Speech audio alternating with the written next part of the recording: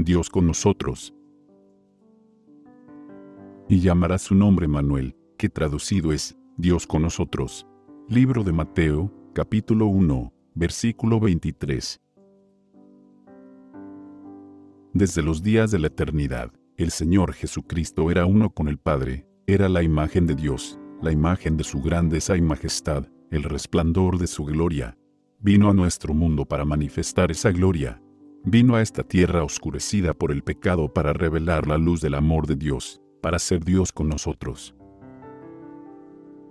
Nuestro pequeño mundo es un libro de texto para el universo, el maravilloso y misericordioso propósito de Dios, el misterio del amor redentor, es el tema en el cual desean mirar los ángeles, y será su estudio a través de los siglos sin fin.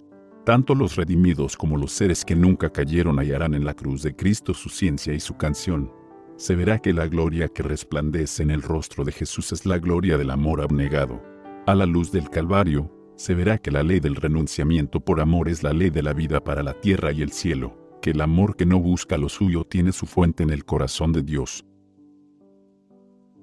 Jesús podría haber permanecido al lado del Padre, podría haber conservado la gloria del cielo y el homenaje de los ángeles, pero prefirió devolver el cetro a las manos del Padre y bajar del trono del universo, a fin de traer luz a los que estaban en tinieblas y vida a los que perecían.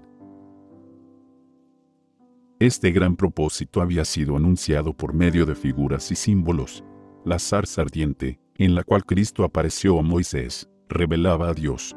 El Dios que es todo misericordia velaba su gloria en una figura muy humilde, a fin de que Moisés pudiese mirarla y sobrevivir.